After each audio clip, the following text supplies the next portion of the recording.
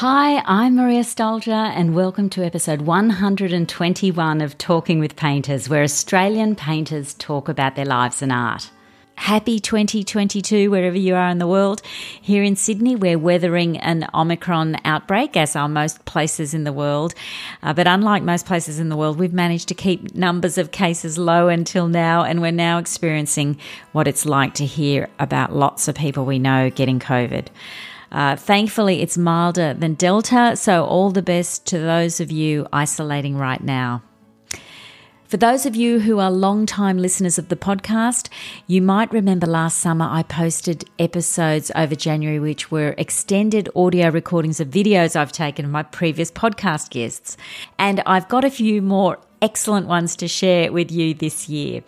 As is the way with videos, a lot of material gets edited out in the making. So I'm bringing you the longer conversations, including parts that weren't in the videos. I spoke with Joshua Yeldham in 2020 in the lead up to his amazing show Providence at Art House Gallery, and you can hear my conversation with him in episode 101 of the podcast. His approach to painting and his views on the creative process are fascinating, and I really recommend you listen to that episode if you haven't already. It's currently the most listened to episode on the podcast. If you've heard that episode though, you'll know that his painted works often also involve an element of carving into the board on which they're painted, and in some cases, insertion of pieces of cane, adding a further dimension to the work. There's a link in the show notes to a short video version of the audio in this episode where you can also see inside Josh's studio. Joshua currently has some beautiful work hanging in Art House Gallery's summer group show in Sydney, which also happens to have some brilliant work of podcast guests Colin Pennock, Susan Baird, Nicole Kelly, Joe Bertini, Michelle Bolter and Belinda Fox, as well as many other fabulous artists. So if you're in Sydney, there are lots of good reasons to get to Rushcutters Bay. And so here's my chat with Joshua Yeldham. So I've been painting for about, I don't know exactly, but say 25 years. Definitely in that first decade was all two-dimensional painting. But in a bucket in the studio was a belt sander that a carpenter had left for a job that he did on a window. And I think it sat in that bucket for like 2 years, this belt sander. And just one day, painting on board, I looked in the bucket and saw it. And I guess that connection was I felt like hitting a picture with it. Yeah. And from that moment, it just ignited the ability to carve in versus layer on paint. And I've always loved and grown up with African sculpture, in particular with my stepfather, who was an avid collector, and naturally very inspired by Australian Indigenous art, but also inspired by New Guinean Highland art. So I love the concept of carving in. And that grew where I just started carving everything. I became really obsessed. Even I would carve leaves. It just took off. And then came cane. I watched a documentary about a blind man who was a basket weaver when I was young. And I think that also finally germinated like a seed. And so I bought some cane and learned how to wet it and bend it and put it into the pictures. I think that the reasoning was I was spending so much time in mangroves with the little roots that it connected me to that. And also my wife, Jo, is an acupuncturist. So drilling a hole into a picture where I feel like there's energy, like in Chinese medicine, we have meridian lines that you find energetic points for change or for healing. In every picture that I make are these meridian lines that I can then cane and give it more energy and activate. And so you'll find here you'll find the canes are activating the edges or the boundary of this owl. And I put little bits of titanium white on them so that when sunlight hits them, they illuminate like lights, like little LEDs. And then the owl is really a landscape with inside her. So this is called Monstera owl, where I'm paying homage to the great Monstera plant, which is this one here that has grown these enormous roots to live above soil. And it's tapping into the soil below, but its knowledge is so clever, is that it can live in a tree and drop roots. And I think as artists, that's so invaluable, is if there's challenges in your life, how do you drop these creative taproot roots that give you stability and give you capability? And I think that's one of the paths that an artist has to find, is finding a crack in the monotony of life or the busyness of life to claim our space to make and practice. And I, in this painting, am paying homage to the Monsteria and paying homage to the owl, who's like a great gatekeeper for me to the dream, you know, to my kind of imagining world. I heard you say something really interesting in a podcast, I think about a year ago, with Jackie Lewis, and you were saying that, you know, once the works go to the gallery, you sort of detach from them in a way, and it's the ones in the studio that, you know, you feel close to or whatever. That must be a strange feeling, seeing them in the gallery? If you're in an abundant space where you're in a space in your life where you're making quite a few things, then you become less attached to letting something go. Like if I was only able to make one picture a year, I wouldn't be able to give that picture to anyone other than myself. And I think if you look at a water hole, if there's a lot of water in the water hole, many animals can come and drink. And so I think one of the tricks is how, as a creative, how do you create abundance? Because then you're able to let things leave you. And sometimes I'm not in abundance, so I'm unable to let things go. I'm fighting for them, or they're collapsing, or I find that they're not breathing yet. They don't have an energy field that is strong enough. But letting a show go is kind of symbolic that they've reached a point where they no longer ask me to come back to them. They no longer require me to touch them. And that's the only way I know when it's finished, is that my sensual relationship with them is shutting down, and I'm no longer paying attention to them, and they're no longer calling me back.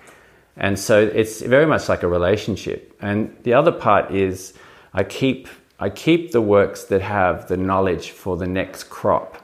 So that's really important, because I'm making work in a way that's for an exhibition, but in that are the mother paintings that have knowledge for my next series next year. So it's very important that I hold those, because I haven't yet had time to digest the next seeds of my future. And how do you know which ones they're going to be? Because they won't let me leave them. I have to keep touching them. You know, they're just too sensual. And other ones are sometimes pictures that are really coming from a sorrow place that I'm not able to release to public. You know, there's a level of mourning in them that I haven't yet resolved in myself to release that mourning. So it very much coincides with inner makings, and how a picture is a reflection of inner makings, and letting them go is also a symbol that I've gone beyond. I've left a part of my skin leave me. So I'm letting old Josh go, and I'm receiving new knowledge, which is the new work. And that's why your comment was, I'm really loyal to what's in here, because this is the now. I'm in the now. And I'm not romantic, and I'm not sentimental about past work. And I never dwell on my past work. I never really think about it. Do you ever look at it and feel like that you're surprised you did it? Yeah, so when I go, occasionally I'll go into a home and see another work of mine from, say, 5 years ago. And there's an out-of-body experience of memory where I don't recall making. And I think that's also connected to that I actually have a very short memory in itself. In daily life, I have a very short memory of what's happened. And I don't recall effort. So I don't actually remember the effort of pictures, which really helps me because they're so detailed. If I clocked effort, I think I go insane because they're so intense. Yeah. So I've taught myself to not remember the process or the weight. It's a bit like you have to dig a trench for a plumbing pipe, you know, and you look at the scale of the trench, you can't hold weight of the effort required to dig 12 meters by 400. You just got to go, I'm just going to shovel. And it's the same with pictures, you know, you can't hold, and sometimes my ego wants the picture made really quickly because the ego's hungry and it wants reward. And you just have to just go back into your practice and your rituals to just say, hey, it's just about the marking before me. It's the marking before, it's the tap, tap, tap, tap. And in this is the whole rhythm system that I use of like melody, like tap, tap, tap, tap, tap, tap. And that's going back into rhythm that cultures have used for forever, about going into melodic sequencing and losing the concept of weight, losing the concept of perfection, which you wanted to dive into a bit, losing all these kind of rigid structures that we build all the time. The rhythm, when you have to do a really long walk and carry something from the boat to the mangroves, and that's going to take 25 minutes of carrying your easel into the bush, you just got to get into the rhythm, the sound of the water moving through your feet and not the weight. And I think a lot of people pull out of art because of the weight that they've added to something that they feel has to be great before they've even started. And so to me, it's about sensuality. And therefore, whenever you're sensual with your senses, you know, you stop predicting the future as much. You stop trying to ask for a reward before you've put the rhythm into it. That's interesting, because I get the feeling with your work that it's almost a two-step process. So you've got, because the carving part is sort of separate from the painting in a way. And so do you think that in a way gives you, because there is these two steps, then it sort of can make you, what am I looking for? It makes you work harder in a way, because you've got to get to that step to do the next step. Do you know what I mean? Yeah. I don't know. Yeah, I think some of the works don't really require a carving. I can just work with line work and paint. I think the carving is still my training of, it's attached to my meditation training, which is about letting go of trying to teach myself to let go of the negative thoughts that are spinning in my head by using something that is aggressive like this and spins and makes dust. And in that dust, I see levels of imagination in the dust, and it starts spiraling, and I start kind of getting a bit trippy. And as I carve for like 30 minutes, my breathing and the environment and sometimes music, I find that I'm calming myself down, and I'm tapping into what I said before, the sensual space or the reverent space, or a space where even if I collapse the work by accident and it collapses, there's no right and wrong, there's no black and white, there's no good and bad, there's no this is going to be a great work or a shit work. You know, none of these words hold up, they all collapse. And I'm able to, it's like you're holding someone's hand that you're really excited to hold. You know, you're in this space in the now where you're just kind of, you're vibed up, and it's like improv jazz, you know. It's really electric, and I thrive off that. And therefore, the pictures just emerge over time. The question is, can I carve enough time to allow one to germinate like farming? And that's how I see painting. It's very much like growing plants. You know, some stay fallow in my drawers for 2 or 3 years. Some paintings I leave in the bush and just leave them there, wrap them up in plastic. Everything's got its own time to then have the next layer of knowledge, how to bring it about. Some pictures just go right through to completion because they're on a roll. But it's always different, and I don't work in any set practice. No rules, except one rule I have, which is late at night, if I do something to a picture that's really awesome, I stop and I save that for when I wake up in the morning. I've got that awesomeness to go to. Yeah. And that means each morning I'm generally got something a bit excited to, like Winnie the Pooh. You know, I've got something excited to run to and play with, you know, that get sticky in. Yeah, it's such a great idea, yeah. But I suppose you've got to have the control to stop.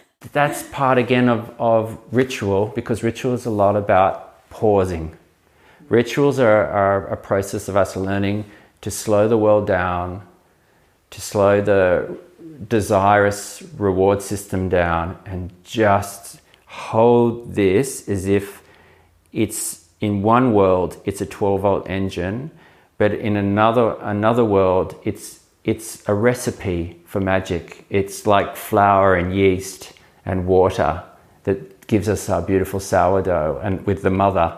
This thing is beyond what sells at the hardware store. It's an extension of my hand. It's an extension of my feelings. It's just a magical element if I go beyond the plastic, you know? And I think that's the imagining world, is being able to go beyond this framework, go beyond and resculpt our universe in the imagining. And I think that's where a lot of us are finding that's not being permitted. You know, we all have to follow, even software, we have to follow structures that are presented to us.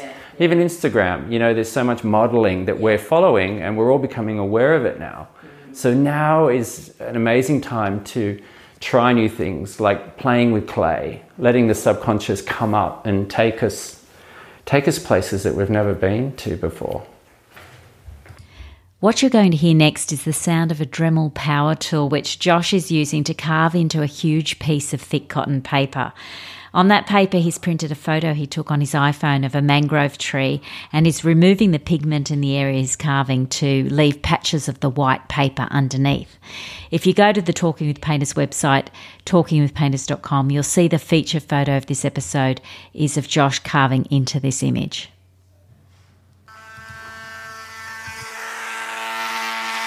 That's amazing. So that's paper. That's paper on dye bond. And so what I'm doing is I'm eating away like a termite, and then I'm following the striations of the bark. And that's kind of the mapping for me to learn how to carve and ordain this tree, is to dive into the tonality. And that's what my eye tracks. It tracks the tonality, and I carve, you know, I move up through it like a little termite, and work incrementally in small areas, and then as I step back, it just starts all becoming like cherry blossom, all the leaves will be carved, and it will. So I never know kind of the end result, but it's. I also use a vacuum cleaner for dust. It's not great to breathe in a lot, so in this case we're filming. I'm just showing you.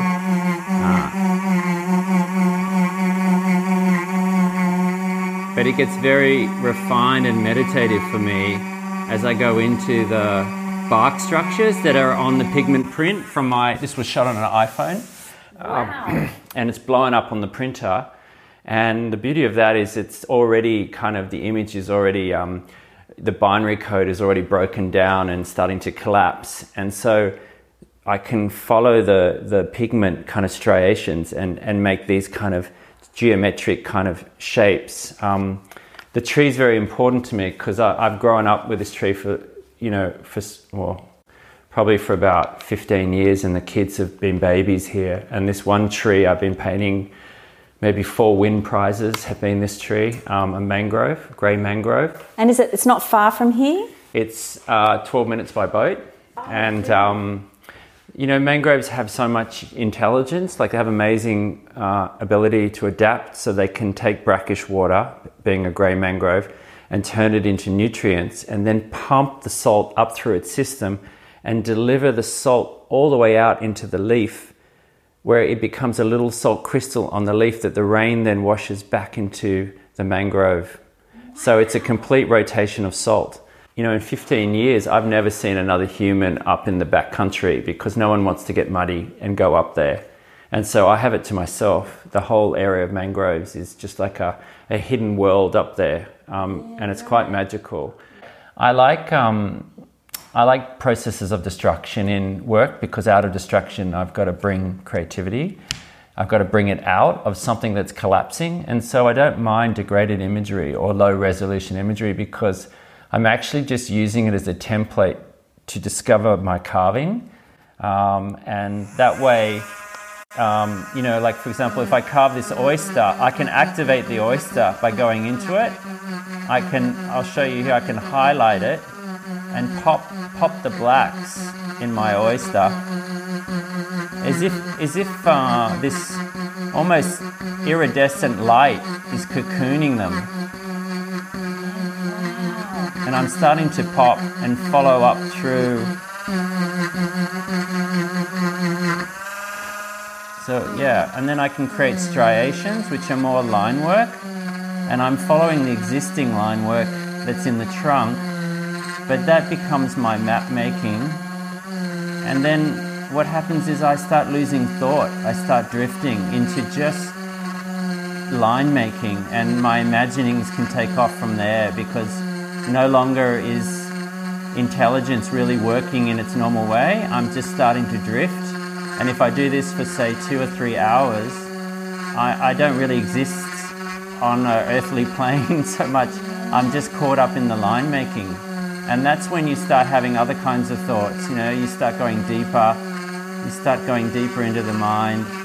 You start drifting. You have flashbacks. There's no right and wrong. There's no perfection. There's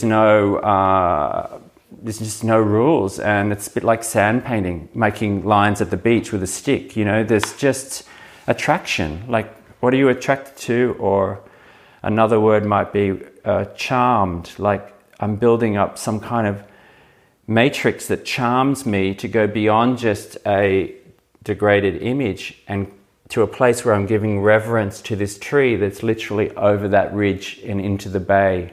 So because I'm here in a house with 4 walls, I'm learning how to build something that is an offering to a place that I consider very special to me.